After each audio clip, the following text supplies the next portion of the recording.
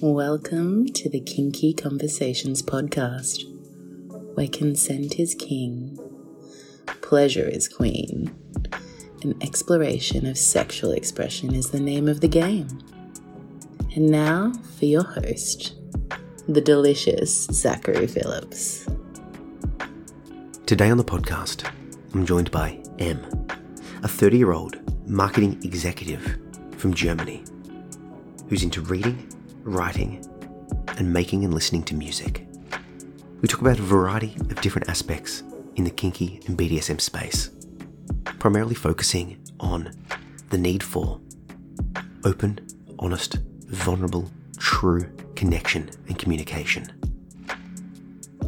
We discuss body image, eating disorders, and unrealistic standards. We discuss the impact of a strict religious upbringing. We talk about processing conflict appropriately, as well as how M entered and maintained a successful online relationship.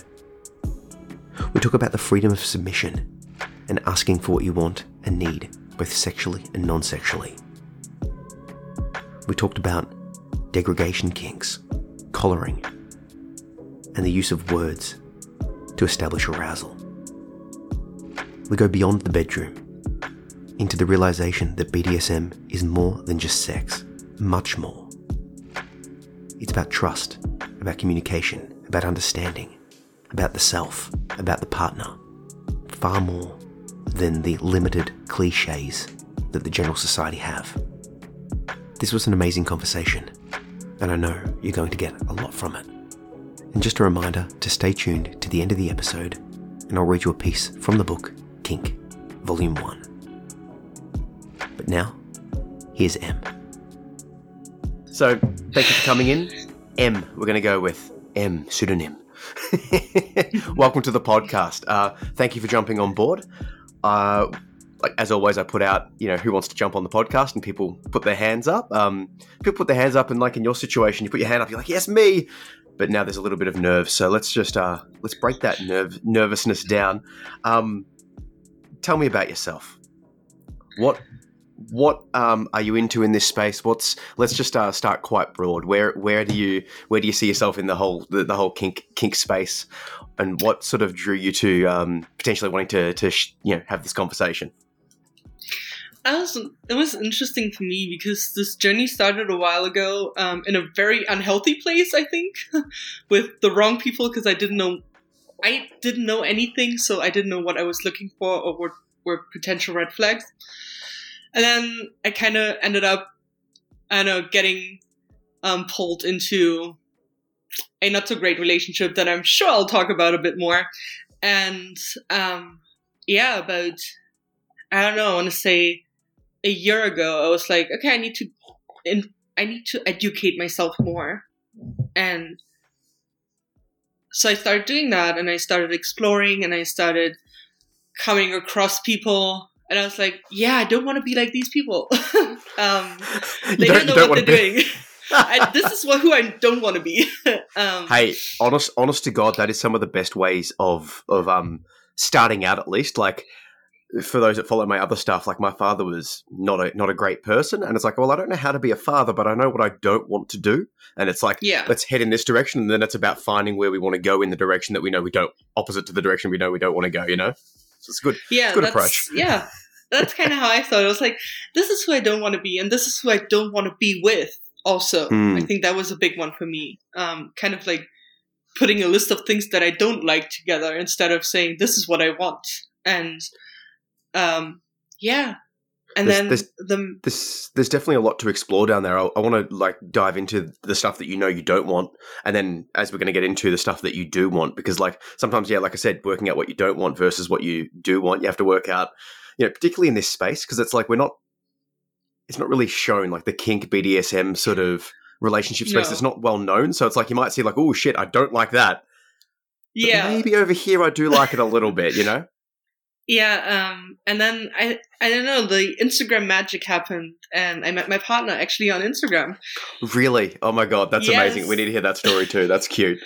The amount of people that can successfully find online relationships is quite small. So congratulations, you're already in a minority there. So well done. Yeah, and we kind of went from there. So he's been in the kink community way longer than I have, way more experience, and I was like, I have no idea what I'm doing. And we kind of went from there and just took it, day by day. Just finding out what we both enjoy, what we enjoy about each other, and it's been an interesting journey.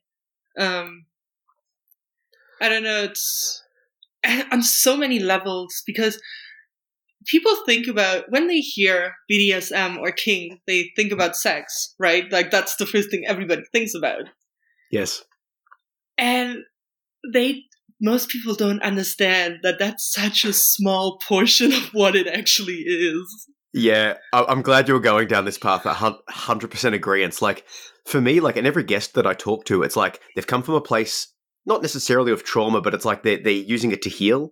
They're using it for self-exploration. They're using it for discovery, for connection, for relationships, for introspection, right?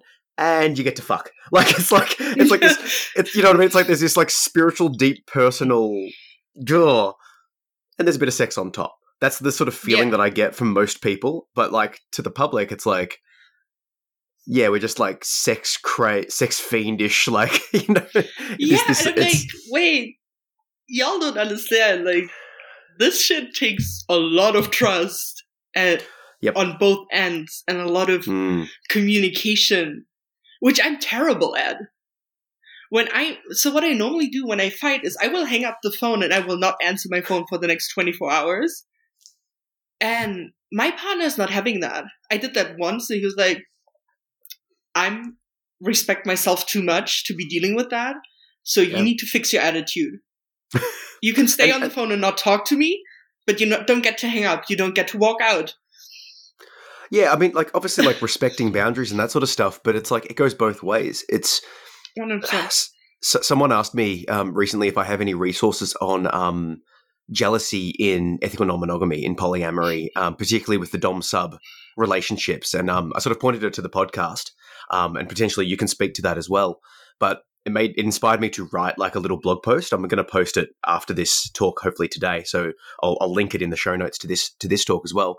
But basically the answer is like, shit comes up, jealousy or other emotions, and you've got to sort of sit with it, process it, communicate it, and talk about it. Because in this space, like, to be able to play in the BDSM kinky space regardless, you've got to have great communication, like more so than like a quote unquote normal relationship, because you're playing in like a more riskier space. So it's like, either you can do it the stupid way, which might happen to people when they first jump in there, but that leads to bad experiences. And, if you want to be successful in this space, you've got to communicate. So like, fair enough, right?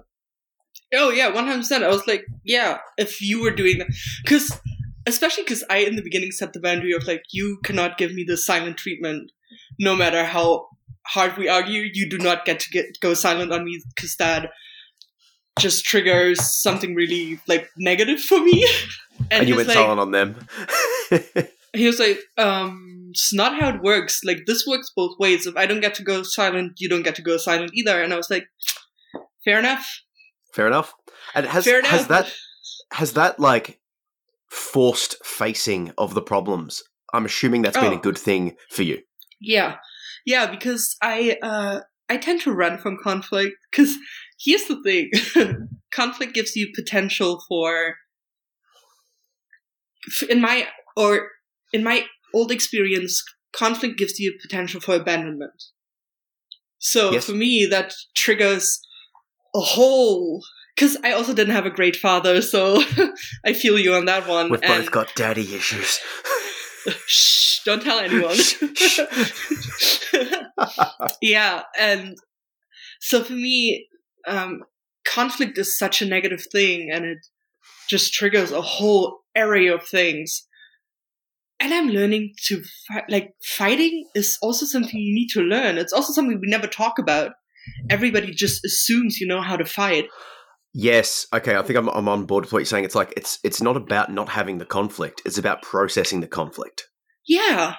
because it's normal that two people or more people will have issues. Like that's normal, but it feels like you don't have this modeling of like, how do I deal with the conflict, right? Yeah, exactly. Like I didn't. So the only reaction I knew was to run away, because that's what I've been taught, right? When there's conflict, you run. And you just let it sit and sweep it under the rug until there's none of it left. But the problem is that only works for a short amount of time, and then it just all explodes in your face. So you can only stuff so much down before it all bubbles over, and then the relationship's ruined and you can't necessarily even point to one particular thing. Like if you're not processing the relationship problems, you can only be like, oh well, there was that time that you didn't do the dishes, and they're like, what the fuck are you talking about? Like that's nothing. But it's not that one instance. But if you don't process even just the little things, they build up, and then you've got nothing to even like framework of why you're frustrated, because you haven't been communicating the little stuff, let alone the big stuff, you know? Yeah, exactly. So like I said before, communication plays a big role, and I'm learning to communicate in such different ways, because I thought I was great at communicating. I also always considered myself a very warm person. And then I was told that I'm actually pretty cold towards other people's feelings. And I needed to reflect on that a little bit, honestly, because I was like, wait, I'm not cold. I'm like all warm and fuzzy compared to my family. And I am, but they're not good role models when it comes to that. I'm so relating to this. I can feel this in myself. It's like, no, I'm not anxious. I'm not angry. I'm open. I'm lovely, right? But it's like relative. I did a little talking event. You might have seen the post. It was like I was up on stage, and the person was sort of doing a how to public speak sort of seminar. And I got up, read some poetry, and did some stuff. And then he sort of moved me, positioned me, and changed me. And one of the comments from the audience was like, he's like, oh, how do you feel about him now? And the comment was, I trust you now. And I'm like, oh, oh no. Like, because it was like, and it was just a matter of me just taking a few steps forward into the crowd and just sort of like just changing, like it was just slight body changes. But I'm like, how I felt I was being perceived versus how this person was perceiving me was like, there was a disconnect, and it fucking stung. That said, like other people were perceiving me differently to how that person perceived me. But it was like, ooh, okay. You know, like, you know, relative to the people that I've modeled against, yeah, I'm not prickly, but relative to maybe the general public, when I'm out in public and it's, you know, nervous situation, I am prickly. Fair enough. Point taken. I'm doing the learning, right? Yeah, and it's so interesting because really, compared to my family, I'm all warm and fuzzy and like such a kind and loving person. But then again, they're kind of like ice blocks, so maybe in comparison, I look great. Out in the real world, not so much. And it's so interesting because I'm learning so much about myself that I didn't know I needed to work on. Oh, there's so many things. Can you step into that space a little bit? Like I've said, this whole space is self-discovery, and it's so far beyond the bedroom. Like we'll get into the kinky stuff as well, but to me, this space is actually more interesting because it's like, you know, you can flog someone with a stick or a paddle. That's not as interesting to me as discovering the fact of why you like flogging someone or being, you know what I mean? Like there's deeper level fun here. Yeah. So one big thing I learned about myself is I have such an unhealthy relationship with myself. Like I look at myself in the mirror and I'm like, I look like shit today. Like, I'm so glad nobody else can see me right now and you're the only person who gets to see me, but I hate looking at myself.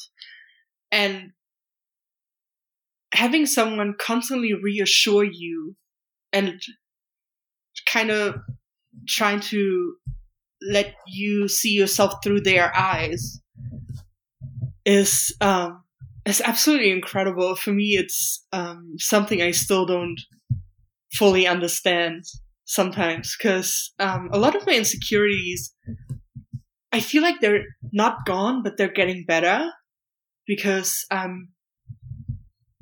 feel more confident. I'm a total badass when it comes to like my job and working because I have to be, and Also, like, handling life. I'm great at that. I'm a single mom. Like, well, I was a single mom for most of my son's life, so I'm a natural badass when it comes to those things, but I'm super insecure. And I hide it under a pretty smile and, like, I don't know, being funny, and I can fake it pretty well. It's like, fake it till you make it, but I never really made it. I just kept on faking.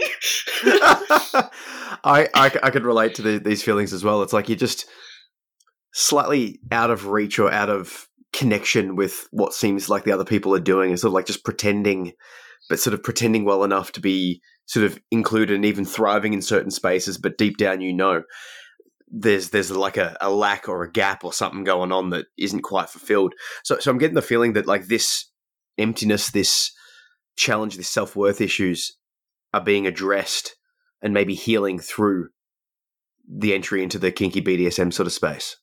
Oh, 100%. Like, one of the things, so I'm actively recovering from an eating disorder. And one of the things was, like, one of my first tasks was eating 3 meals a day. I was like, are you fucking shit? I thought this was supposed to be fun. It's like, no, you're supposed to grow. You're supposed to become a better person. Like, I'm not doing my job right if you're not becoming better by being with me.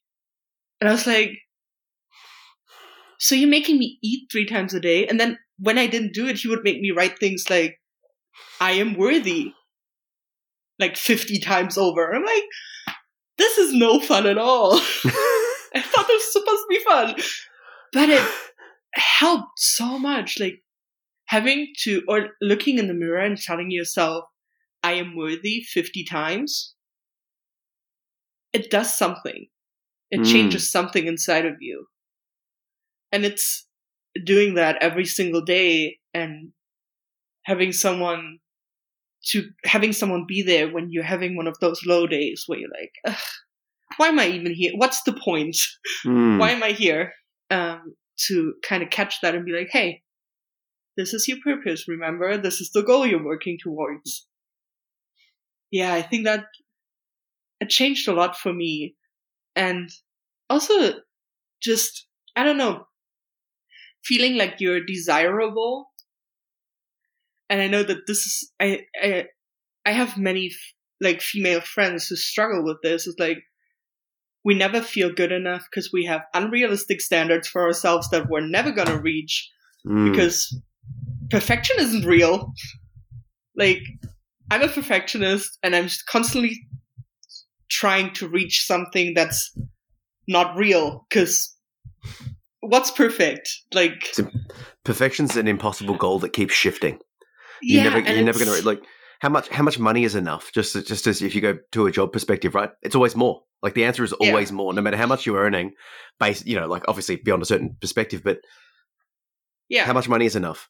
How thin, how fit, how anything, it's never enough. And if you can accept that, perfect is impossible and it's just like progress is perfection, or progress as perfection, it's like just that little step forward in all ways, right? A little bit more money. And a little bit fitter. A little bit more, just a touch.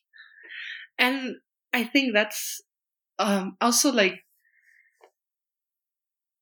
I grew up in a and I'm not trying to shit on anybody or, like, talk anyone down, but I grew up in a very strict Christian household with very, very strict rules. And one thing one of my best mates said to me the other day, and we grew up together in this space that we grew up in, she was like, are you really surprised we all need to go to therapy when all we've been taught all of our childhood was, you're not worthy, you're not worthy, you're not worthy? And I was like, yo, what the fuck? I didn't even realize. The religious conditioning is real. Like, once again, as a common theme on this podcast, maybe 2/3 of the people are like, yeah, and I came from a religious background. And it's like, well, yeah, of course. Like, no wonder there's, of course, no, but it makes sense, like, I mean, it's religions are like a factor of societal, expectations, and it is directly telling people, like, that you're a sinner. You're a sinner from birth. Like, you've done nothing. You're not good enough. Yeah. You're based on nothing, enough. Right? Yeah, no wonder. And that really, when my friend said that to me, she was like, are you really surprised we're all going? Because literally 4 out of my 5 girlfriends that I grew up with, we've all been through therapy. That's a good thing. I'll take that as that's a good sign. Everyone should go to therapy, honestly. Everyone needs to. Literally everybody needs it. Yeah. Literally everyone. Like, it's... I do not know a single person who could not. 100%. Yes. I joke with my partner, and it's like, it feels like the people that are going to the therapy are the ones that least need it, and it's probably because the therapy is working. Like, if you've tried therapy and it hasn't worked, it's probably because that therapist or the therapy style wasn't for you. There's a bunch of different therapists, bunch of different styles. I've tried quite a few. Most of them were shit, but there's, like, I've found a good one, and it's helping, right? And it's like, we need to decompress, to talk, to express in all aspects of life. So yeah, like, get that therapy, talk.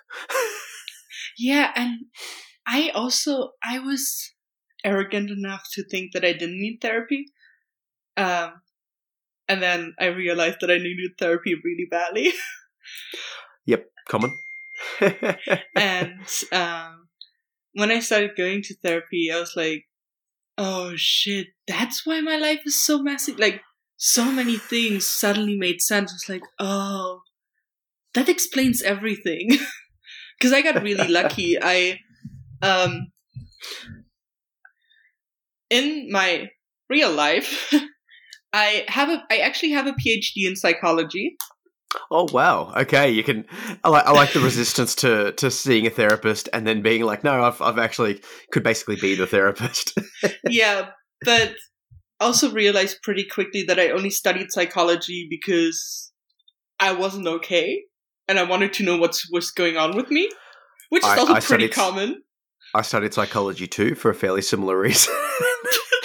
read all the books, and I'm like, on my bookshelf, it's on like the side. There's an orange book up there that's called "How to Get Your Shit Together," and that's the summary of my writings. I have the same book. No, I wrote that book. I was like, yeah, but I have a book that has a fairly similar title, and I was like, I think it's how to get your act together. I was like, yeah, no, I'm like, fuck it, how to get your shit together. It's like the summary of all of the stuff that I've learned just from self-learning, because I'm like, no, I've got to figure this shit out because something's not working right.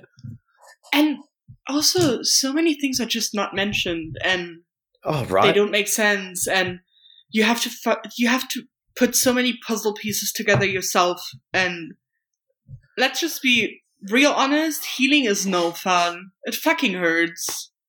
But it's like cleaning out a wound, right? Like, you've got to clean the festering bullshit out before you can let that shit recover, and then it refesters with a different sort of festering. You got to clean that out again and again and again. Yeah. But now I think like 3 months into like actual eating disorder recovery. No slip ups, no falling back into old habits so far. Amazing. And it's the same. So for me, a big thing also was self-harming. And my partner was like, I know I can't stop you if you really want to do it, but what I expect is that you call me first and we talk about it. That's a good approach. Because he's right. He's not gonna, if I really lose control like that, because I know I have in the past, he's not gonna stop that. But giving me the option to talk about what's happening inside of me is all I need, actually. So, do you find that some of the play, the sexual play,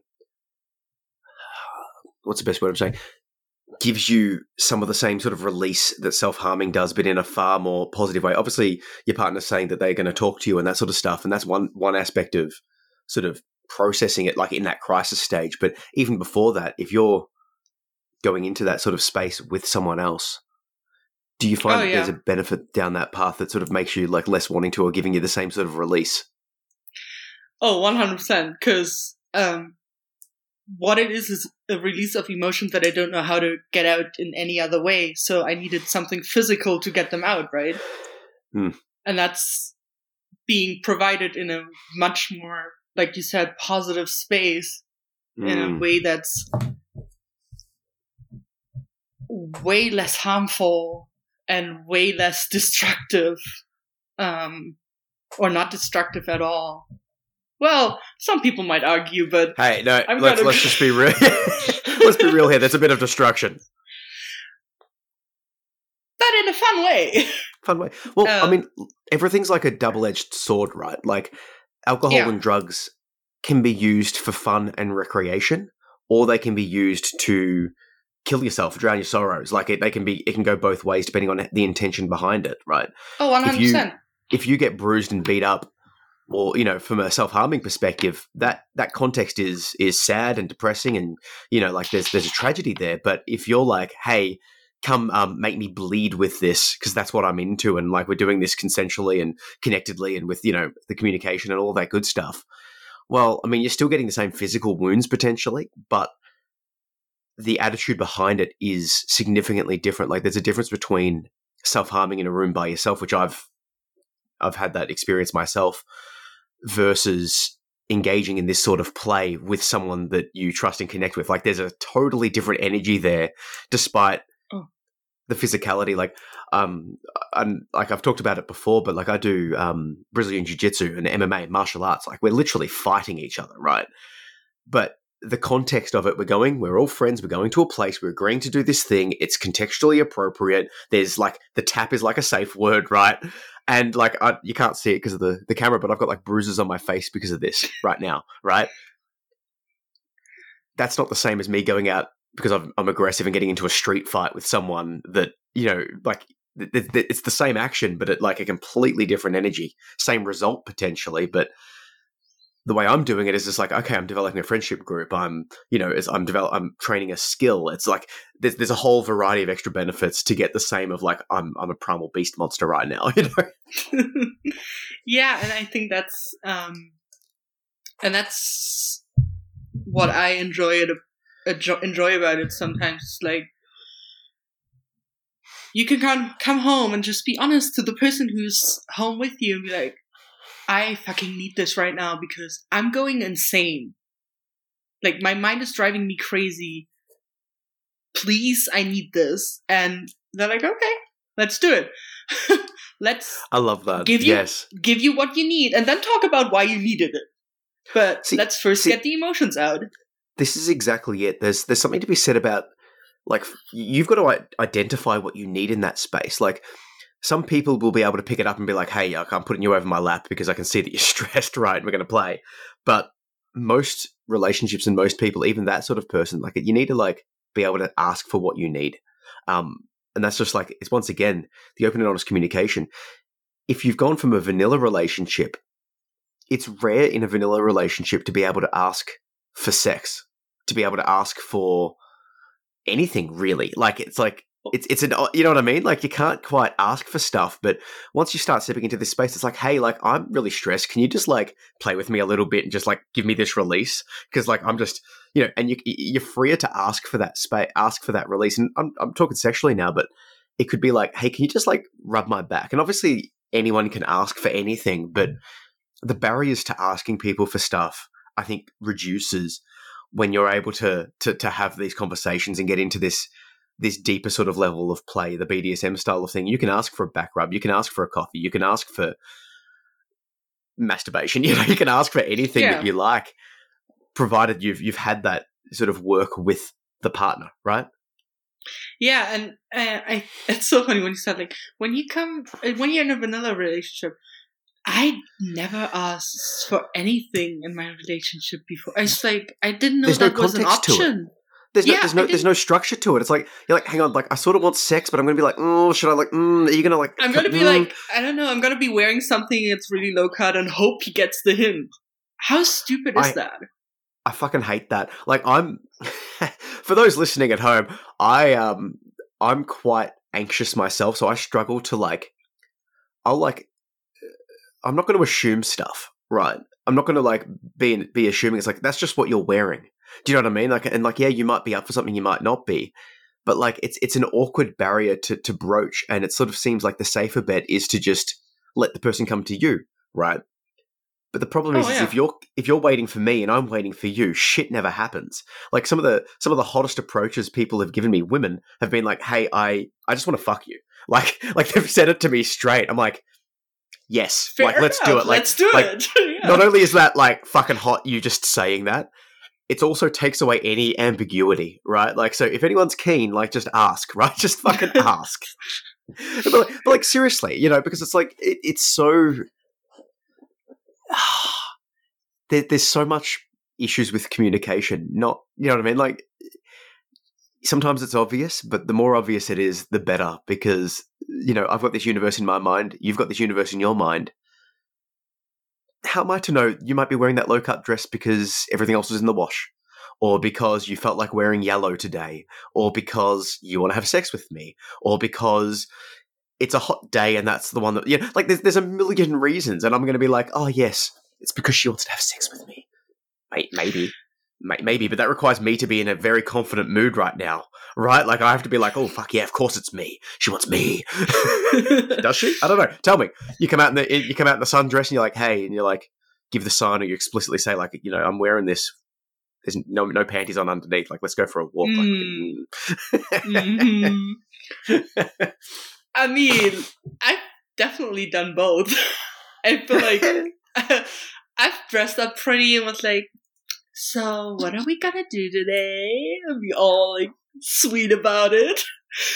Look, you're definitely like, I'm definitely play the game, definitely flirt, definitely do all of that sort of stuff. But also have as a tool the direct ask. Like that's another way to flirt. It's like, no, like you, me, now. Right now, yeah. 100%.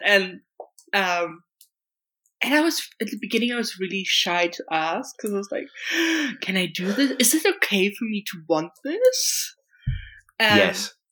Yes, exactly. And then at some point I was just, I don't know, I think we were talking about something completely, I don't even know, it was like a random topic.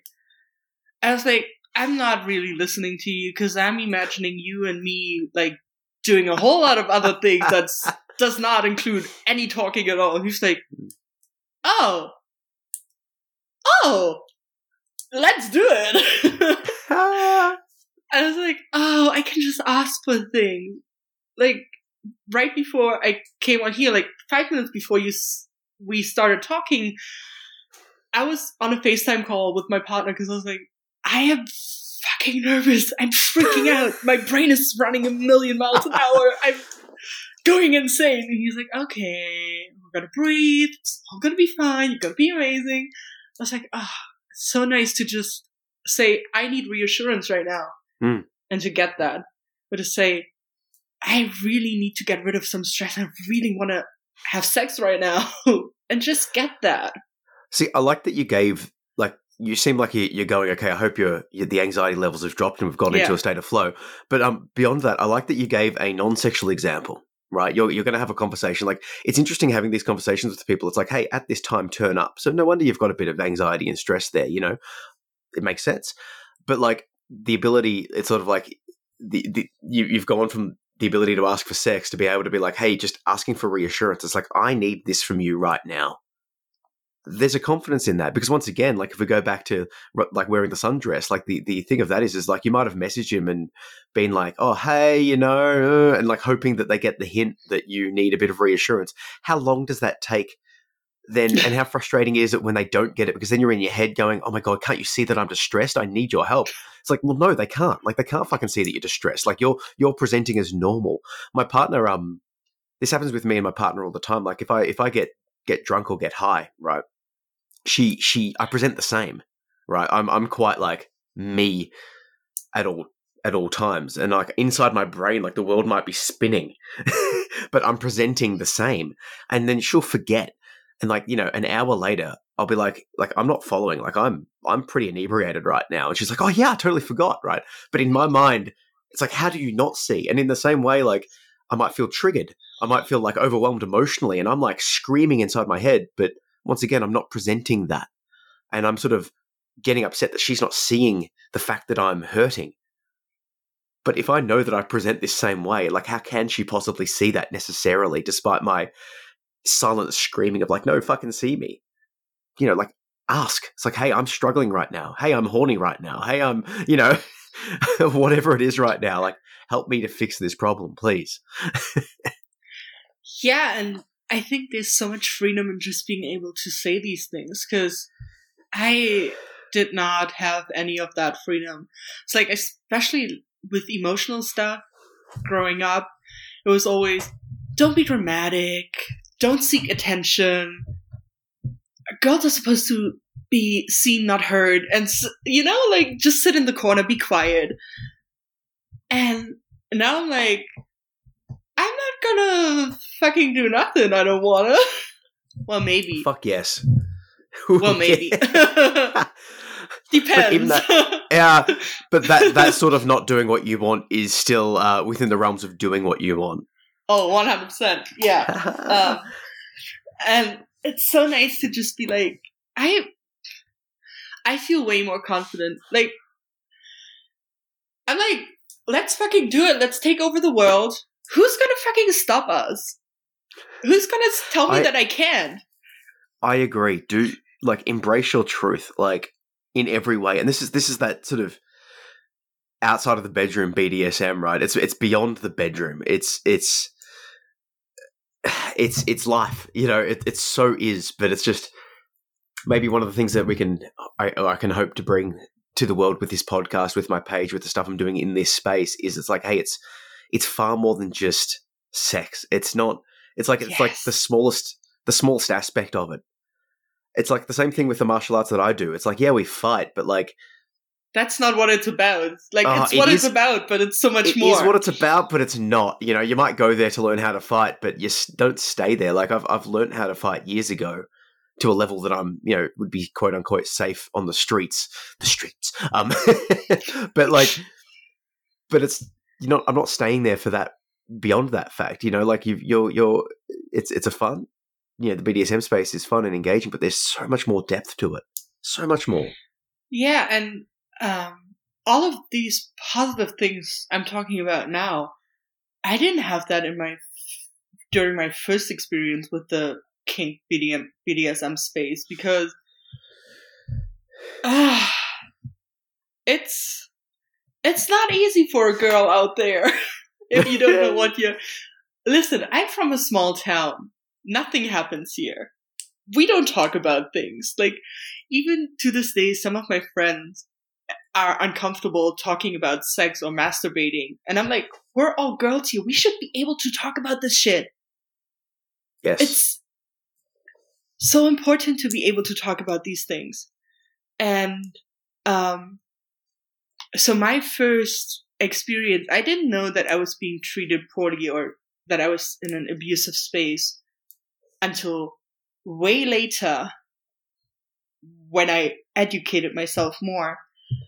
You know, it started harmless with like a little bit of flirting, and then you're kind of attracted to the person, you start hanging out with them more, and I don't know, you get intimate, you have sex, it's all great. It starts with like a little bit of play. You think it's all cool. And then now looking back on it, that was the most selfish person I've ever been with. Yeah, I want to drill down on this, because you mentioned you've got, like, in the little thing that I got you to fill out, that you've got like a thing for sort of degradation and praise and like the whole dom sub thing, right? And this is one of these things, the nuances that I like to dig into, because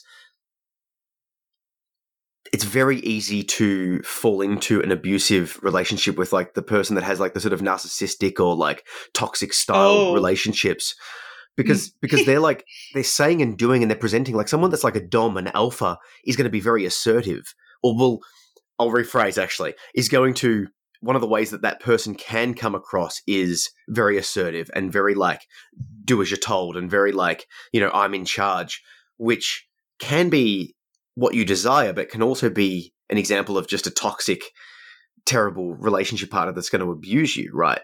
And, you know, you combine that with a degradation kink, you combine that with the dom-sub dynamic, and it's very easy for people that are new to the scene to get trapped into toxic relationships and not even realize it, because it's like, oh, I sort of like what they're doing here, because you sort of do, right? but not completely, but you don't quite know because you don't have the education, you don't have the experience. It's like this absolute trap. Whereas after that experience, you're like, okay, I see that was bad. And then you realize the new style of what actually is like true domination or true submission or true this space. So maybe you can speak to that. Am I sort of hitting some bells here? Like it seems there's this space down that path, you know? Yeah. Well, when you said, and then you kind of drift up into narcissistic or toxic relationships, I was like, yup. Like, yeah, you hit it right there. Looking back on it, my then partner was definitely a narcissist. I just didn't know. I didn't see it because, like you said, it presented as someone who really cared, who would like go to the end of the earth for me to, I don't know, bring back a piece of candy if I wanted it. And then at some point it just flipped. And in that phase when it was all great and fantastic, which also seems to be a very, now talking to other people, like the first 3 to 6 months, you don't really know because it's easy to fake during that time. And then at some point, but at some point it gets harder to fake who you are and the true self comes out. And even while, I would say the first 3 months of that relationship were fantastic. I felt like I was the only girl in the world and I was on top of the world. Everything was perfect. We never fought. We always agreed on everything, which, although, by the way, is completely unrealistic when two people come together. But I didn't know any better. Yes, let's just pause on that for a second. It is completely unreasonable for two people to agree on everything, no matter what. Like, just no matter, like, the whole Not soulmate normal. fairy tale thing is great for stories, but in the real world, like, you don't even agree with yourself. No, but you don't even agree with yourself. Right, like to even like how many times do you do something and you're like, oh fuck, that was dumb, or like I shouldn't have done that? Like you didn't even agree with yourself, and to expect someone else to agree with you all the time is folly. Either they're giving something up, or you're giving something up, or they're coercing you, or you're coercing them. It is not realistic. It's about navigating those spaces, finding someone that's in line with you, and if you have disagreements, and disagreements aren't bad. It's like if you and I disagree, that might be a learning opportunity. That might be some sort of space for growth. You know, it's not necessarily bad. It's just, it is what it is. So anyway, sorry, I did cut you off, but no can't worries. Just agree. I 100% agree. Like two people coming together can never be just smooth sailing from the get-go. It's not how it works. But it felt like that. And during that time, it was great. And then there came the 3 to 6 months period in that relationship, and suddenly I started feeling more and more empty. Like, I don't know, it's just something wasn't right.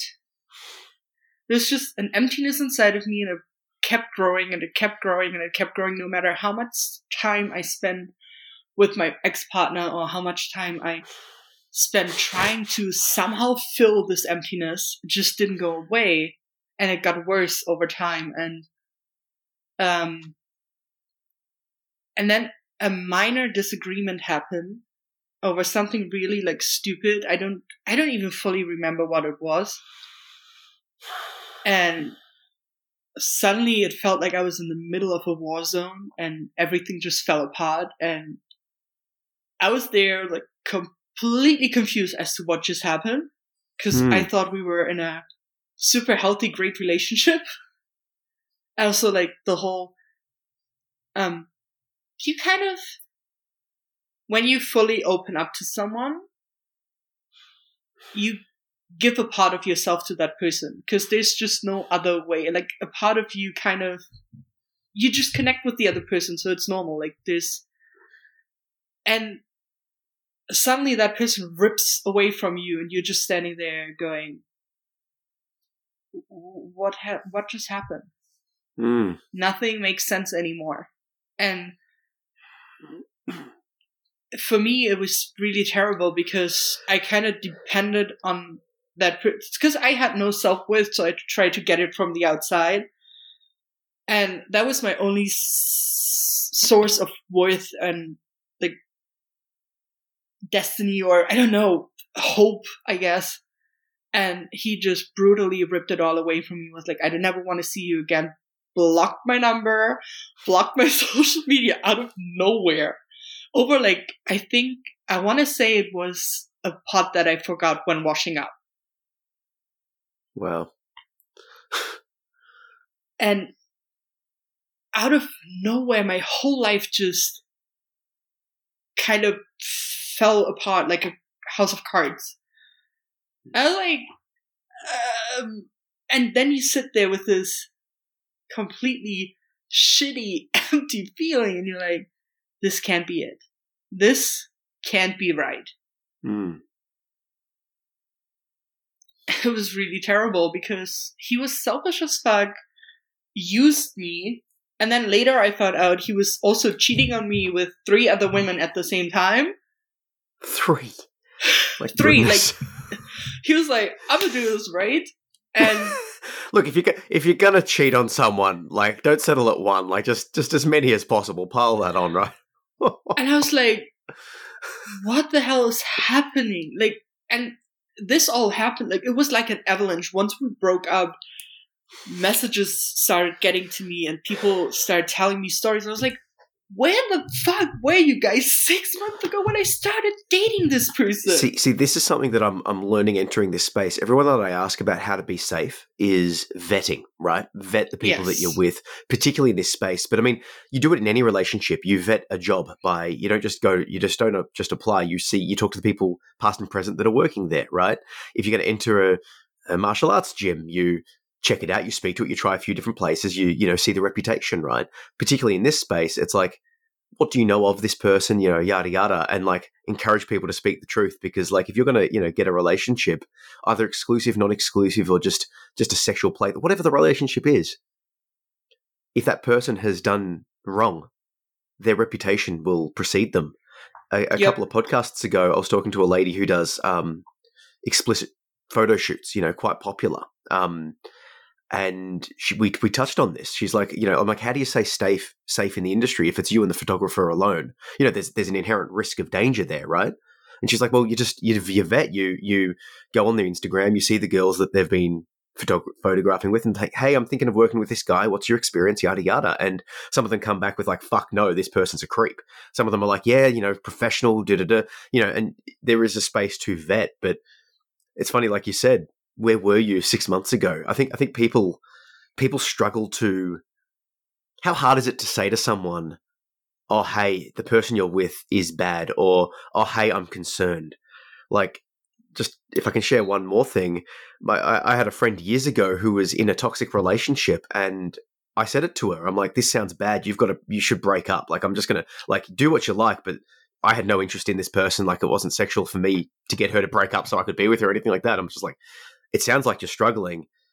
It sounds like he doesn't seem like a bad person, but it sounds like they're bad for you. And later on, they broke up.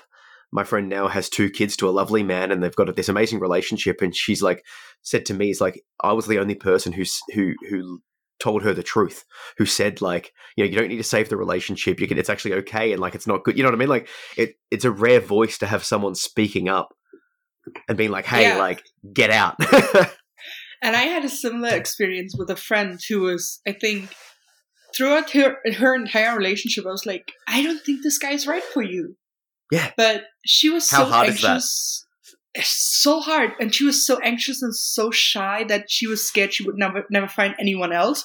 So she stayed with him. And then they got engaged and she asked me to be her maid of honor. And I was like, this is so awkward because I don't support this relationship at all. Like, he's a great guy. I like him as a person, just not with her. And we had a few of those conversations. One of them, like 8 weeks before they were supposed to get married, where she was like, I don't think I want to marry him. I'm like, fucking call it off while you still can. And she's like, oh, I don't know. I don't want to hurt him. I'm like, how do I get through to this person? And then I think 4 weeks before they were supposed to get married came the redeeming phone call of her saying, oh, I broke up with him. I was like, girl, the roller coaster I've been through with you, I don't need that again. It was so fucking Congratulations to that person, because that is fucking hard. Like, in all seriousness, I speak to like countless people message me in the DMs, and there's a big percentage of them that are like, I don't like my partner. They're not giving me what I need. They're lovely people, but I'm not happy. And it's like, well, the relationship's going to end in one of few ways. You're going to settle. You're going to cheat. You're going to communicate, or they're going to change, right? You're going to open up the relationship. Something has to happen. But if something doesn't happen, most of those answers, most of those results are terrible. Like if your friend had stayed with that person to not hurt them, it's like, well, I don't know about you, but like breaking up fucking sucks. But years and years of relationship with someone that is terrible sucks more. And like I think to my exes, and I'm like, oh, thank God we didn't have kids. You know, thank God we didn't bring anything extra. Like the biggest commitment I had with a partner of mine was a house and a dog. And like they kept the dog, and we split and sold the house. But like, it's a dog. It's not a child. You know, it's not like, you know, like, and we stayed together for a couple of years longer than we should have. Do you know what I mean? And like that hurt more than the breakup. You got to like, if you're listening to this and you're thinking like, oh, hey, I should break up with this person, and you've been thinking that for a while, I'm not going to say do it, but like really like consider strongly doing it. I'm not going to say consider strongly. If you've been thinking about it for a while, just go and fucking do it, because you're going to do it anyways. I would caveat that. I would actually suggest get personal therapy, get couples therapy. Yes. Because those feelings might be something in you. So if you go to break up with someone and you realize, oh shit, I've got unresolved trauma and issues that I should have resolved, and that's cost me a good relationship. However, like assuming you're in the therapy, you've tried stuff, break up, but try stuff first. Yeah, and I can also speak to that. So I actually have a kid with one of my ex-partners. I have a almost 7-year-old running around. Well, not right now, he's sleeping, but normally running around. And it is not easy. It is not easy. Especially, like, I think the first year of parenting was very awkward because there was a lot of, like, unresolved feelings between us, and it's fucking awkward and weird. And now we have a lovely friendship, and he's probably one of my best mates, and it's great. But man, it was not easy. And in that case, so when I said I'm not great at conflicts, I mean, I'm really not great at conflicts. I was also set to marry this man. I think our wedding was like 6 weeks out. He was away for his bachelor's weekend, and I just packed my shit and left. Nice. I moved across the country. Oh, God. He was gone for 48 hours. I was like, this is my shot. Packed my shit and left. And I'm just wondering, like, moving forward, how would have you handled that situation if that was you now? I probably talked about it first, and not just get up and leave and change your phone number. Sounds like you've had a lot of growth in this area. That was awful. Honestly, like, shitty relationship. We should have never been together. We were great as friends. We should have never been together. But what I did was pretty awful too. Like, leaving a note and the ring and the key to the house. Not a very nice move. I'm gonna admit that. Also didn't work the way I wanted it to, because I didn't realize at the time that I was pregnant, so I kind of had to talk to him again. Oh, no. That was one awkward phone call, as you can imagine. Oh, boy. Yeah. Oof, not a great move, but I do not regret breaking up with him at all. It was the right thing. I probably would have, had I known that I was pregnant, I probably would have stayed. Because I grew up in a broken home without a dad, and I didn't want that for my child. So I probably would have stayed. So I'm glad it all happened the way it did for a reason. But yeah. Yeah, people ask us, like, would you change something about your past? I'm like, yes, but it also made me who I am, and I like who I am now. So no, but that's not condoning what I wanted to have happen. You know what I mean? It's an interesting space. You know, it's like, yeah, I wish XYZ didn't happen, but I'm me now. So I do want to like bring it back to the issues with the relationships into that sort of the degradation sort of kink sort of impact play sort of space, right? So I'm always curious about this.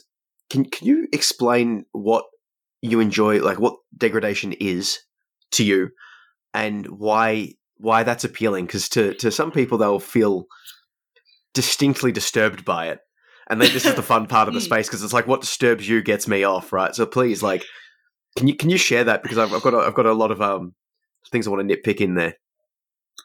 All right. So I think first of all, I didn't know this was a thing until I realized it was a thing. I was like, why would people be into that? That is so weird. So define what it is and then get into it if you can, please. Yeah.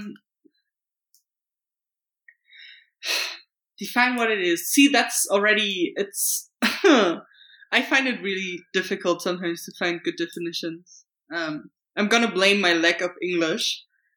Because it is my third language. Speak it in any language. It's like multilingual podcast. Yeah, no, I think for me it's the consensual, and that's I think the key. I don't. How do I put this right? Okay, this is really difficult. See, I should have written something down. When you're always in charge and you're always the one everybody looks up to and asks for everything, it's really nice to feel like you're not. To have someone tell you that you're not. And this is so messy in my head, because I like being on top of the world and being everything, but sometimes I like being told that I'm not in charge and that I'm nothing and that I can't make any choices for myself. From my partner. Nobody else though. To give some backstory, M is you've said a marketing executive. So we're talking like in charge of people and things happening in a corporation, right? And so like money, lots of money. You are a head honcho situation. So I would imagine that people aren't going to be degrading you in the workspace much. Oh fuck no, we're not having none of that. That does not happen. And I'm also right now taking some more classes to like get another promotion. Climbing the corporate ladder, as one does. As one does. Look, the higher up you are, the more you get to degrade other people, as I've heard in the corporate space. And that's not my leadership style, but yes. No, well, you seem to be maybe, I would guess, like a participative leader. Get the opinions and then make the choice based on what they would say. Yeah, would that be about right? Like, yeah, interview and then I communicate with my team, and then sometimes I'm like, y'all are a bunch of idiots. I'm going to do it my way. But this energy flips to the bedroom space, in which you want to be taken out of the domination of your everyday life. You know, if you're saying you're a single mum, you're in charge in that space. You're an executive, you're mostly in charge in that space. There's a freedom of letting go. There's a freedom of submission. There's a freedom of that. But there's a difference here with the degradation. Degradation's like, for lack of a better expression, like insults or being put down or like called names and that sort of stuff. And I mean, that's not really submission. That's like a flipping of roles. That's like I don't know.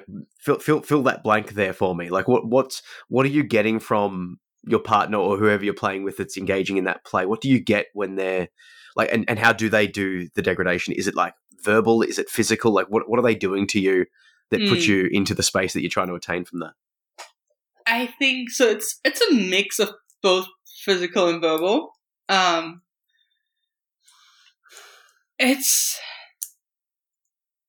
find it so hard to explain what it does to me, I think. But what you said is like always having to be dominant and also like having to tell people what they've done wrong or what they didn't do right goes against my very nature. Because I don't like telling people when they're doing something wrong. It's not. I don't enjoy that part of the job. Even though I'm great at it. Like, don't get me wrong, I can, but I don't enjoy it. It doesn't give me pleasure. So you're looking for people that do get pleasure from that to play with you, basically. But it's also like there's a very fine line with degradation, because I find it very offensive when someone calls me a whore. When my partner calls me his whore, I'm like, fuck yes, I'm your whore. I like that. It's like yeah, you're. Don't call me a whore. Call me your whore. There's something to be said about that. It's like the ownership, right? Yeah, and that's a whole nother turn on. Like the whole being a little bit. I always thought possessive men were weird, and now I'm like, no, be fucking possessive. Like, I'm all yours. You can have me.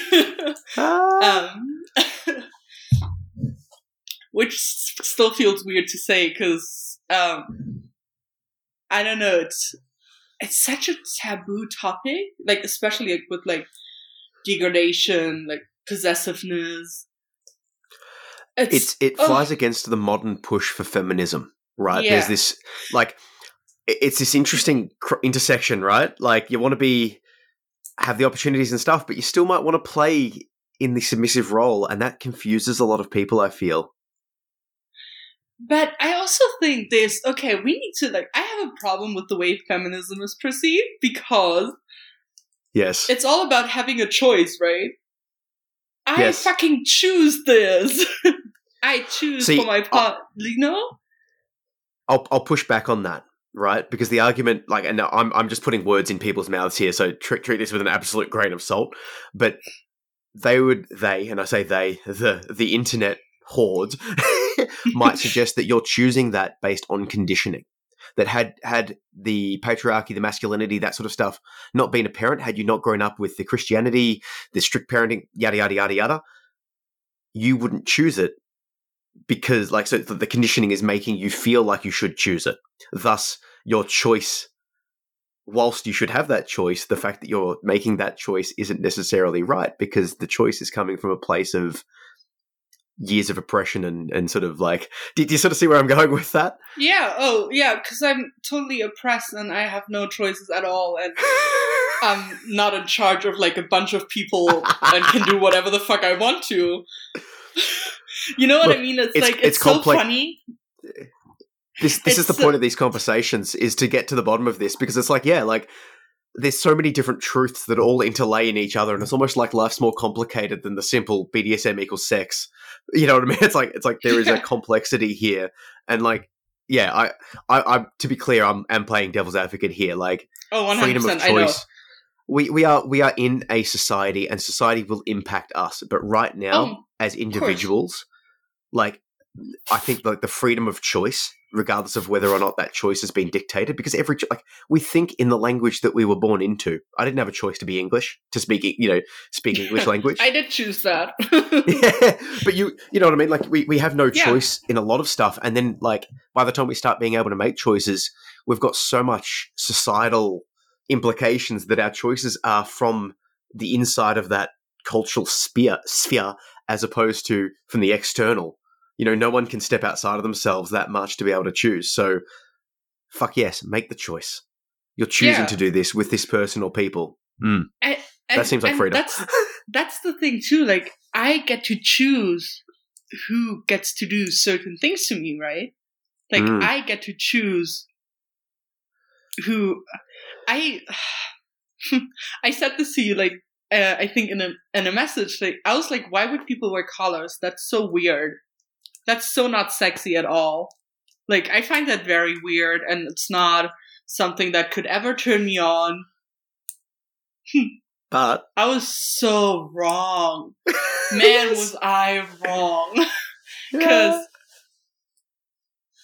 then the person you care about most in the world suddenly stands in front of you and is like, so I got you something. You want to try this maybe? I'm like, okay, I'll do it for you. And then suddenly, and he put it on my neck, and I was like, I can breathe. I felt so incredibly free. And I was like, whoa, what is happening? I didn't understand that a piece of anything, basically, like it could have been a necklace. It wasn't, but that's something. And I think that also comes down to the ownership and the possessiveness. It's like, you're mine. That's something that says you're mine. You belong to me. And it felt so good and so free. And I didn't know, like, I was actually, like, I don't judge, but I was low-key judging a little bit. And people were, like, I was like, why would you wear a collar? That's so weird. A couple of things I want to respond to there. I feel like it's very easy to judge people as being odd or out there when they themselves would be judging you for being odd or out there for your kinks. You know, it's very easy to do that until you've stepped into their space. Like, I talked to a bunch of people on the podcast, and some of them are doing stuff that I would never consider doing. It seems odd or out there, but it's sort of, these conversations are teaching me that it's like, well, just because it's not for me doesn't mean that it's not great. And also doesn't mean, like you've said, doesn't mean that I won't like it if I was to try it. You just got to step beyond that barrier. It's like food. You know, some food you're like, but then you try it and you're like, actually. The other thing I wanted to address was, you're saying it's like the freedom. There's like a freedom of, like, you're getting the choice to submit, right? And letting them do those things. There's an analogy there to self-harm. If we bring it back to that, self-harm often, and you might be different, like your reasonings, but people sometimes choose to self-harm, and same thing with the eating disorders, as a way to gain control in an uncontrollable life. You can choose what you put or not put into your body. You can choose to harm yourself in some way. It's choice. You're choosing something in an unchoosable situation based on past abuse, past traumas, neglect, whatever it is.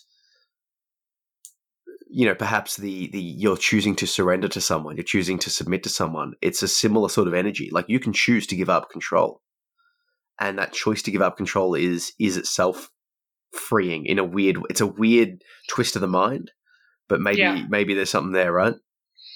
Oh yeah, 100%. Totally relate to what you said about gaining control in situations where you feel like you don't have any control.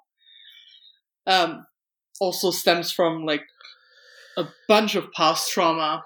I also just saw that there's paint on my fingers. Yeah, and being able to regain control in a way. This is my partner asking me to fully surrender my trust and be like, I'm putting myself, my well-being into your hands. And I trust you to do whatever it takes to make sure that I'm okay. And it's like, little stupid things, like him not letting me walk on, like when we walk together, he walks on, I have to walk on the inside, he walks on the side of the street. It's like stupid little things that I never knew could mean anything. Where I'm like, oh, that's just him being protective. Or, in a bar when there's a guy, like when I'm going to get drinks, and he can feel that I'm uncomfortable, or he can tell from my body language that I'm uncomfortable by someone approaching me, and then suddenly he like shows up behind me and just like grabs my neck from the back and like rubs my neck, and I'm like, okay, I'm safe, you know, like there's someone here who's not gonna let any harm come my way. And for me, it was this last step of being like, I fully surrender to you, and it feels good, and it feels so safe. Because that's, for me, safety is a big thing. Like, if I feel unsafe, I'm gonna fucking bolt. Like, that's just, if I wasn't feeling comfortable talking to you right now, I would have not done it. Like, I would have already been gone. And well, I'm glad you're talking with me, low-key. Like, this is good. And it's, safety is such a big thing, and if I can feel safe with someone, and if they are willing to do whatever it takes or whatever they can give me to make sure I stay safe and I feel that way, then how could I not? How could I not? Like, it just automatically, inside of me, automatically happens. I'm like, I want to be with this person. I want to follow their lead because I know I'm safe when I follow their lead, right? And that's how submission came so naturally with my partner. Because he made me feel all of these things. And it just happened so naturally. Because we were like, we're going to take this really slow and we're just going to take our time. And then we didn't. No, we did. At first it was like a lot of like texting back and forth and phone calls and being like really polite and fully dressed and, you know, nervous and I don't know. And then I had an office party and I was really drunk. And then I was done with polite and nervous. I was like, fuck all of that. Okay, so I did want to come back to that. You said you met online. Mm-hmm. Where did you meet online? On Instagram. Instagram. Ooh. The DMs that I've got, I'm just gonna just read you a DM that I've just gotten just for context here. Hang on, let me find it. Hang on a second. Where are we? Where is it? Okay, here we go. They say to me, "Hey, Heyy, hi." I respond with hi, and they say, "Can I have some porn videos? I'm single and just want to satisfy myself." That was my most recent DM from someone. I have blocked. I'm going to share this with the public. I'm just saying, this is the level of quality at its lowest point that I'm getting in the DMs, and on the highest point, I'm also getting deep and meaningful connections with real people. But I'm just saying, like, Instagram's a rough spot to try and connect with. How did that go? So I can also read you one of my favorites that I've gotten yesterday. Oh yes, please. Oh yes. This is a common factor. It's the Christianity, the past trauma, and the absolute weirdos in the DMs. It started with, "Hey, I really like your posts." Okay, thanks. Cool. I guess nice. Yep. And then you can just tell how they're saying it, can't you? Like, it's even just that it's just, first you already sentence. Know. Yeah. I've had people say that to me, and I'm like, oh. And then I've had people say something similar that but the vibe I know that they different. Actually. Yeah, they just know. I just know that they do like my stuff, and I'm like, I'm trying to work out in my mind what is different about this to that. Do continue. Yeah, and then he said, "What are you up to?" I was like, "Not much." Oh. Like, I was just like, I'm gonna engage as little as possible. There is a dick about to come your way. I'm just. I blocked him before that happened. Then he goes straight to from "What are you up to" "I would like to tie you up and mark you as my whore." I'm sure you do, buddy. I'm sure you do. Okay. No. No. And then I just blocked him before because dick pics are fairly common. Oh, look, I've had a few just recently. It was someone chatting to me, and they actually got through the first bullshit filter, right? And I'm like they filter through the first bit. We're talking back and forwards, and then they're asking me to like. I knew something was sus when there's something like, "I want you to be my bull. I'm a cuck." I'm like, no. Another one was sending me pictures. Like, it's just they just. You can feel the vibe. They just go too fast too soon. Or like with me, they're like they're wanting to talk to me, but I can tell they're getting off to the way that I'm talking, and it's like, dude, I'm an erotic writer, so I'm actually like you're getting off to my craft right now. Like, buy my book, it's right there. Like, yeah, and that also for me. So I started very innocently on Instagram with poetry 2 years ago. Which is, by the way, actually how I found you. I followed your poetry account first. Oh, nice. And I was just working through my shit, and then I started exploring a little bit. And it was through a post that I used a hashtag on one of my on one of my posts, and I was just like, I want to see what kind of posts are behind this hashtag. Oh no, what was the hashtag? Do you remember? I'm not sure. I want something a bit spicy. Something a bit spicy. There's definitely BDSM related, and I started like scrolling through the most recent, because you can filter by like top and most recent, right? And I started scrolling through the recent posts, and there was this guy, and I was like, there's something about him. It was like a shirtless pic of a guy. It's not something I normally would click on and be like, ooh, he seems like a nice dude. But there was, I don't know, there was a vibe about his eyes in that pic. You got successfully you got thirst trapped successfully. This is amazing. This is mind blowing. Kind of. Yeah, but I clicked on his pic, and I looked through his page, and this is so like I'm not the girl to just like go and DM guys when I'm like into them. Like it's different when I'm like, hey, I think your posts are really educational and great. Like I think that's how I started messaging you. Where I was like, this is actually really awesome. With him, I was just like, he's fucking hot. So I started reading through his posts, and I was like, oh, he's hot and smart. And I just messaged him. I just slid into the DMs, and the rest is history. Oh, I love it. So I'm just guessing you didn't go from hi to like, I want you to tie me up like the whore that I am. No. I took your time a little bit.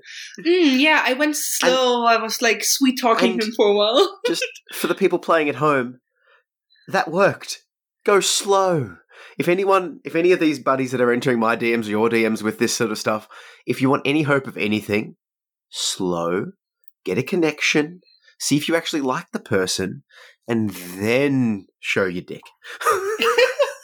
And also this is also get consent. I'm gonna give you some more like I have absolute like I asked consent from my partner to share some of our story. Like the first time we started kind of like, I'm gonna call it like playing, and we were like sending pics back and forth.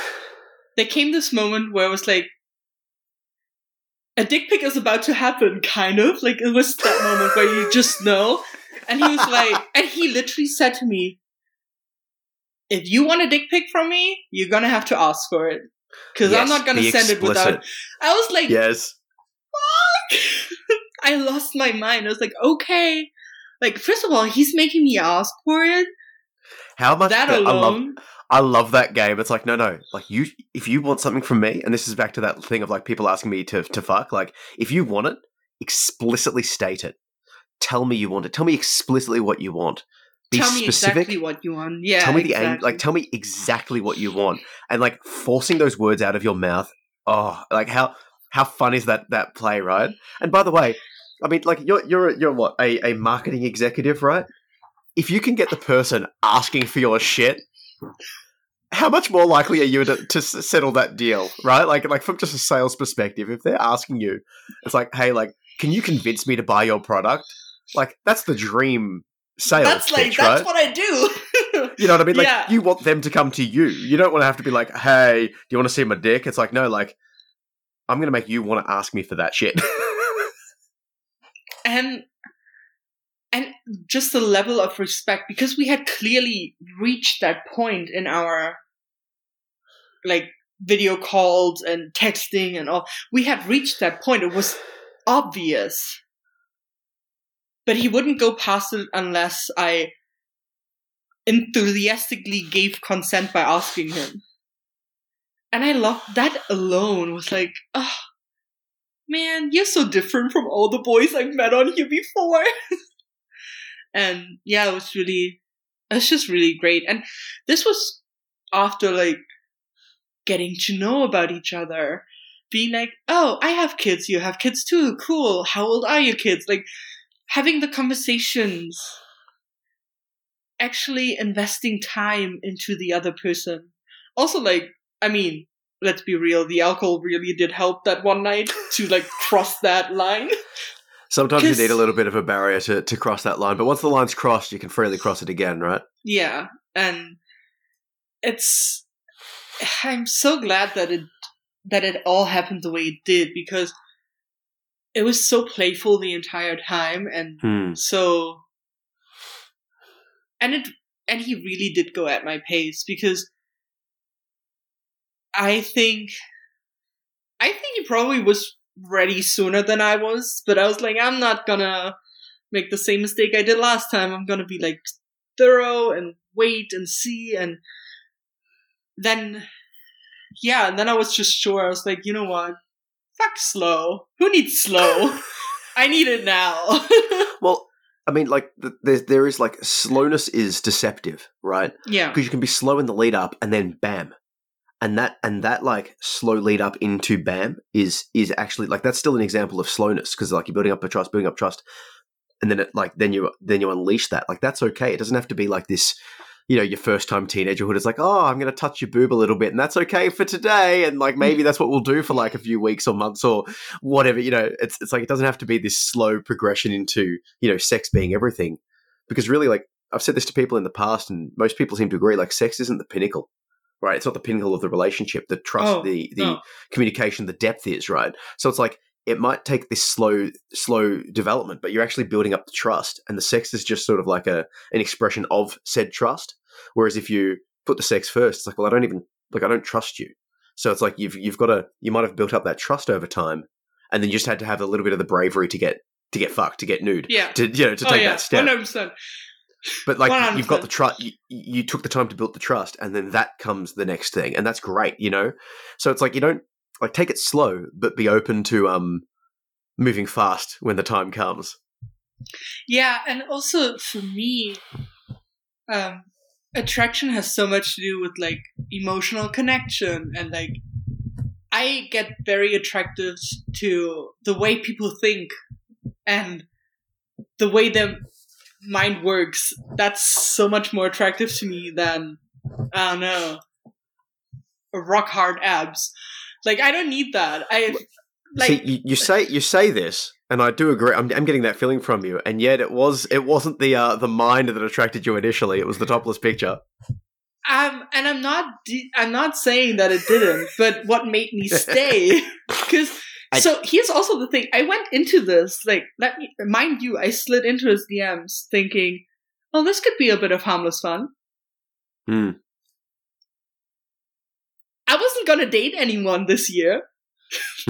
I was taking time for me. I like this. It's like the looks are the honey, but you've got to keep them. To keep them, you've got to actually have something more than just looks. Looks are great, but it's surface level, literally. It's such surface level. Like, okay, great, I have amazing boobs. Is that going to make you stay? No, it's not. Like, it'll make me look. Maybe, possibly, maybe, right? Like, yeah. The best relationships I've had, sexually and non-sexually, isn't looks based. Like, no, like I'm reviewing, like, the looks of the people I've been with. And, like, some are better looking than others, but the ones that I've connected with most, it's irrelevant to looks. It's not a looks-based thing. It's there has to be some level of looks, some level of appeal, but that's not a big hurdle to get over for me. Like, a lot of people get over that hurdle. It's the mind, the humor, the connection, the drive, the talent, the depth of the person that far matters more, because, like, realistically, I can look up free porn online and I will find better looking porn than anyone I can see in real life, most likely. You know what I mean? Like, there is an infinite wealth of better looking people online than me, than you, than everyone, right? Like, that's the job of that, you know, it's perfection that you can sort of see, but you can't connect with properly. So it's like, it's not about looks. What about finding someone that wants to look at that perfection with me together while we play with each other? Now we're having some fun, right? Okay, now we're talking. I might have to take some notes. Hey, I was a teacher in a past life, still sort of am, like, you know, school teacher, so I encourage the taking of notes and the doing of the homework. I'll tell you what, you do this homework, get back to me and report back, and I can grade you on your progress. You have to play, like, are you going to choose, is it going to be pictures, is it going to be audio, is it going to be visual? I noticed that you've said you've got a bit of a voice kink, so maybe it should just be like an audio experience. Or maybe, because, like, audio in porn is typically pretty shit. Like, like, like, it depends on, like, the stuff that's, like, real you know, like real people. Like the role play stuff, I'm not at all a fan of because it's most clearly terribly actedly badly. But the stuff that's real, I like that because it's a glimpse of reality. So it depends on the sort you're going to go with. You're going to choose probably like they will choose considering the submission aspect. It's like, hey, can you choose some fun videos for us to watch together while we play? Let's copy what we see. Tell me how it goes. We've had a conversation like that, and my partner was very reluctant because he was like, "Never has it ever gone well." It's very intimate. It's very, also like this is also like I think that's a comfort level that is very hard to like. Even my best friend that I've known since I was like little and we grew up together, if he was to ask me, so what kind of porn are you into? I would be like, not ready for that conversation. We're not there yet. It's so personal, and it also depends on the sort of mood you're in as well, I would imagine. If you're in some sort of mood versus a different sort of mood, the stuff that you're going to look up and enjoy will be completely different too. So it's like when you say, what are you into? That's a hard question. It's very hard, like, Me right now? Like I'm... Like 10 minutes ago? Like, I don't know. Like now that we're having this conversation, like, you know, which way, like... And then, I mean, I have the great advantage, like you said, voices are a big thing for me, and I have the great advantage that my partner creates like sensual bedtime stories. So, ooh, can you send me a link to this? Are they online? He is, yeah. Okay, I want you to. I can. Not now. Send me a link after the fact. I'll add it to the show notes. Sensual bedtime stories. Oh. And I want to hear them. Are they in English or are they in what language English. Are they in? He's American. Okay, cool. Okay. I could never. I've noticed that I could never date someone who's unable to speak English. Really? Yes. What's that? Is the voice kink specific for English? No, I don't think it's that. I think it's. I always say English is the language of my soul, because all of my poetry I also write in English. All of my songs I write in English. Wow. Okay. Huh. I've written like 2 or so in German, and I don't really like them. My partner loves it because he doesn't understand a word of German, so he loves it when I sing to him in German. Obviously, but I'm like, it doesn't feel right. See, so, I love that. Like, there's an art, like the artist, the poet in me is like fully vibing with that statement because it's like the words want to come out as they come out, and if that means for you that is in English, then fine. But I'll just suggest, like, as a caveat, be open to them coming in a different language. Like, if you're writing something and it doesn't feel like it's working, consider switching languages because you might find that for whatever reason, or even just like using one German or. You said you've got 3 languages, but like using one other, like, you know, like you can intersperse and play with those sort of things as well. Because like the words and the art wants to come as it wants to come. You've got to sort of like give it the space to. And it's funny. So we have I live in Germany, very close to the Dutch border. And we have some traditions, like we celebrate St. Nicholas because like half of my family... My son's technicalities. My son's family, his dad and grandparents and are South Africans, so we celebrate Dutch holidays. And then I have to write poems in Dutch. My poeting in Dutch, not so great. But it's fun to every once in a while challenge yourself, right? Oh, 100%.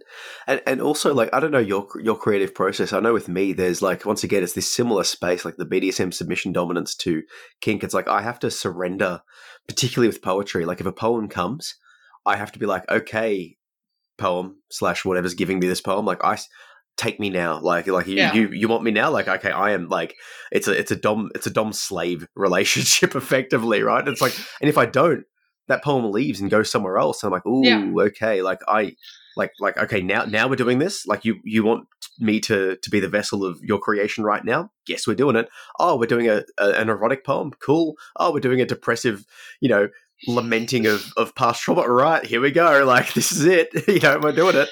Yeah. And for me, for the longest time, especially with like the sensual and erotic poetry, I was like, I'm not touching that because I was so stuck in my ways that I was scared to kind of go there. Because I was like, I don't want people to see that I have this side of me. Like, that's not... I'm always perceived as the sweet girl. Like, the sweet girl next door who could never, like, harm anyone because she's so nice. And it's not... And yes, I am that person, but I'm not that person all the time. And it's really hard to let people see this other side of you. But I think it's like, I turned 30 this year, and I was like, fuck what everybody thinks. I'm gonna reinvent myself. Yes. I love it. Yeah. I do want to say we are coming a bit up on time, so I do want to give you an opportunity to tie up any loose ends or give sort of final thoughts or sort of add anything to what we've been talking about, because I want to make sure that you've felt like we've tied up all of the ends of what we've been talking about.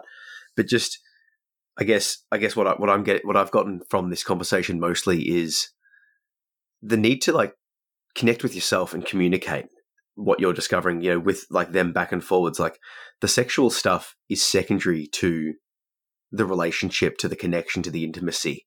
It's an on top thing. It's fun and you can go deep, pun intended. But you can. It's more. There's more depth to it than just sex, and that's what we want to be able to project to people. Does that sort of sit with you? It's more than just. Yeah, it's more than just sex is a big thing, because my first like touching with BDSM was 50 Shades of Grey, which is an awful example of. No. Oh yeah, it's so bad. Oh, lovely! It's so bad.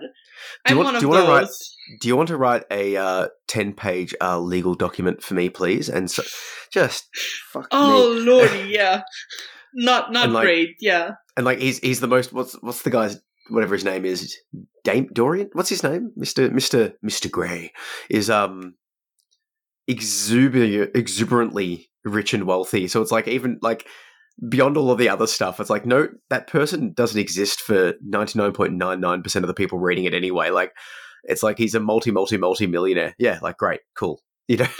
Yeah, and so he picked me up on his helicopter. And that's like my first picture I got, and then I really stepped into this and I was like, oh, it's so not about the sex. I mean, that's so fun. Like, don't get me wrong. Playing is so much fun. We all love it. But it's the deep stuff that really matters. It's the connection. It's the trust. It's going beyond the bedroom with BDSM. Yeah. I think I might make that the title. Going beyond the bedroom with BDSM. I love it. Do you like that? I love it. I like to talk through the titles as I'm talking to the people with, you know, going beyond the bedroom with BDSM with M. That's a bit of a tongue twisting. Let's give the people something to figure out how to say. Yeah. Okay. So, is there any other things that you would like to tie up? No, we're good. We're going well. I think we're good. Yeah. All right, we're good. Look, I'll tell you what. Do the homework if you're both keen. The watching some fun stuff. And do please, I'll remind you, but like I'll put in the show notes. Share with me the Sensual Bedtime Stories. If you do have a poem, an erotic poem, we'll keep it on theme. Feel free if you choose to. Don't have to. I'm happy to add that into the posts, and I'll share some of the other links that we've talked about. But beyond all of that, thank you so much for jumping on board, and I hope it wasn't too anxiety-inducing during. It's like... Nah, the first 5 minutes, like I told you, first 5 minutes I was like, this is awful. But, yeah. I was talking to my partner about these conversations, and it's almost like because it's this sort of discussion is intimate, right? It's very like, it's up there with sort of a sexual experience. So it's almost it's like, hey, turn up at 11 p.m. and let's have sex. Like, whew, that's a lot of pressure, right? And it's not like that, but it's like, hey, turn up and we're going to talk in depth, and it's going to be recorded, and people are going to hear that shit with someone that you've interacted with not that deeply, realistically, or like some people, their only interaction with me is just like, hey, I want to be on the podcast, cool, and then they're on, right? So it's a brave thing that you're doing, and it's an intimate space that you've got to sort of like get into and get that feeling, get that flow. So for you and for everyone that does choose to jump on, thank you so much, and for everyone listening, like you're a privy to the to that discussion, which is beautiful as well, right? And I think you make it fairly easy, actually. Like, you're very... I'm trying. Yeah, I don't know. It's very easy. And for me, it's also like the messaging back and forth a little bit before really helped me, because I could kind of... I mean, obviously, I listened to the podcast before, but then also, like, messaging back and forth a little bit, I felt like I knew what I was getting myself into. Like, I felt safe enough to get myself into it. And this is back to that thing that we were talking about earlier, the vetting, right? Yeah. Like, if you've listened to the podcast, it's like, okay, I get an idea of what's going on when they're talking. Oh, okay, I see what he's posting, so I get an idea for his mind. Oh, I've messaged him a few times. Like, if at any of those times you got a red flag, you don't jump on. Oh, do you know what I mean? Like, and also don't think that I didn't tell my partner to, like, go through your post and be like, do you think this guy's okay? Yeah. No, and like, check him out for me. As you should. Like, that's not offensive to me. That's actually, like, encouraging, because it's like, oh, okay, I've passed your bullshit test. I've passed someone that isn't interacting with me's bullshit test, and we've now made something beautiful from that. Like, it's like, that's actually, do that. And, and not just like for me, like I'm just some guy online talking. Do it for the people that you're working with. Do it for the people that you're going to connect with, you're going to play with, that you're going to experiment with. Like, show a friend their profile if you're catching up online, like, and just be like, hey, like, and even if you want to, like, get them to enter the DMs and see what they do. Like the in real life test, maybe we can like sort of, we'll head off after this, but it's how they treat the people that don't matter determines their personality. If you're on a date and they treat the waiter or the waitstaff like shit because they don't matter, right? Like, it's like, no, that person, yes. like, that's who they are. Like, you can treat me lovely, but it's like, are you, who are you when you're stressed? Who are you when you're inebriated? Who are you when you're talking to people that, quote, don't matter? And who are you when you're angry? Yes, exactly. Like, it's like, or i.e., like, once again, the sales perspective, you're presenting the best front to potential clients, because it's like, hey, look at me, my product's great, come by. But if they get a whiff that you're like bullshitting them, or that you're not going to treat them well, or that, like, they're gonna run. And it's like, let's treat people like that too. Like, once again, treat everyone with respect, consent, communication, all that good stuff. But, right? 100%. Yeah. I agree. Well, thank you so much for jumping on board, and you've done great. Send me those links. I'll put them in the show notes, and people can read along to the essential bedtime stories. I'm keen. We'll see what the voice kink is. And share your poetry, and that's good stuff. Thank you so much for jumping on. I really appreciate it. Thank you for having me. So I just want to give a super special thank you for Em for jumping on the podcast. The main takeaway that I got from this is that communication is key. Connection is key. And yes, kinky sex is fucking awesome. But there's so much more to this space than just that. And if you can connect and grow together as a couple, you'll be able to open up all of that space. But so much more. So thank you for jumping on board. And I'll put the links to all of the stuff we discussed in the show notes. If you want to support this podcast, there's a couple of things you can do. The first one is to rate and review it. Recommend it to someone. Say, hey, check this out. It's great. You could also consider grabbing a copy of the book Kink, Volume 1. It's a collection of erotic fiction and poetry. The ebook's a couple of bucks, and I narrate the audiobook. You could also consider shopping at honeyplaybox.com. If you use the coupon code KINKY at checkout, you'll get an extra 20% off their already amazing prices store-wide. So check that out. And finally, you can consider jumping on board the Patreon. Supporters on the $5 per month tier will get early access to all podcast episodes, exclusive access to the sultry soundbites, which are 2 to 10 minute musings on sex and sensuality and all that good stuff. I'm starting to put out early access reveals to my next collection, Kink Volume 2, as well as some other projects. You'll also get exclusive access to the Kinky Community Discord channel, where I'm going to be hosting different events and just hanging out. So for all of those benefits and much more, jump on board the Kinky Conversations Patreon. And now, without further ado, here's a piece from the book, Kink, Volume 1. Have a great day.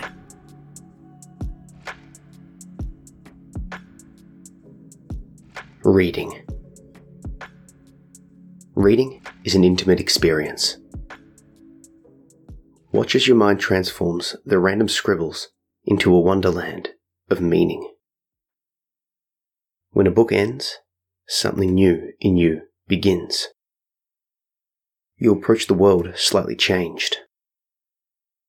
A part of the author will forever be a part of you. The words chosen, the pacing, and the feel all leave their mark. You learn vicariously through the characters' actions and their consequences. Watch how you question the morality of their decisions and how your fantasies are shaped along with theirs. You will not leave as the same person who entered, and therein lies the true intimacy. You don't know what a book will do to you before you read it. You have no way of knowing what you will become. Good authors are like an intuitive lover. When you let them in, they will fuck your mind in the most delightful way. They will tease, entice, and edge you. They will scare you in the best ways, pushing you beyond your perceived limits and into new worlds of excitement and ecstasy. You can, of course, say no. You can put the book back down and walk away. But if an author is good at what they do, you will be craving more, begging them to take you on another adventure, forever cloaked in the embrace of bittersweet anticipation. The excitement of beginning a new story, combining with the dread of knowing that it will eventually end. They build you up towards a climax and then expertly deliver with clever tricks, seemingly created just for you. Then the story ends. But not for you, because you will forever remember the ride.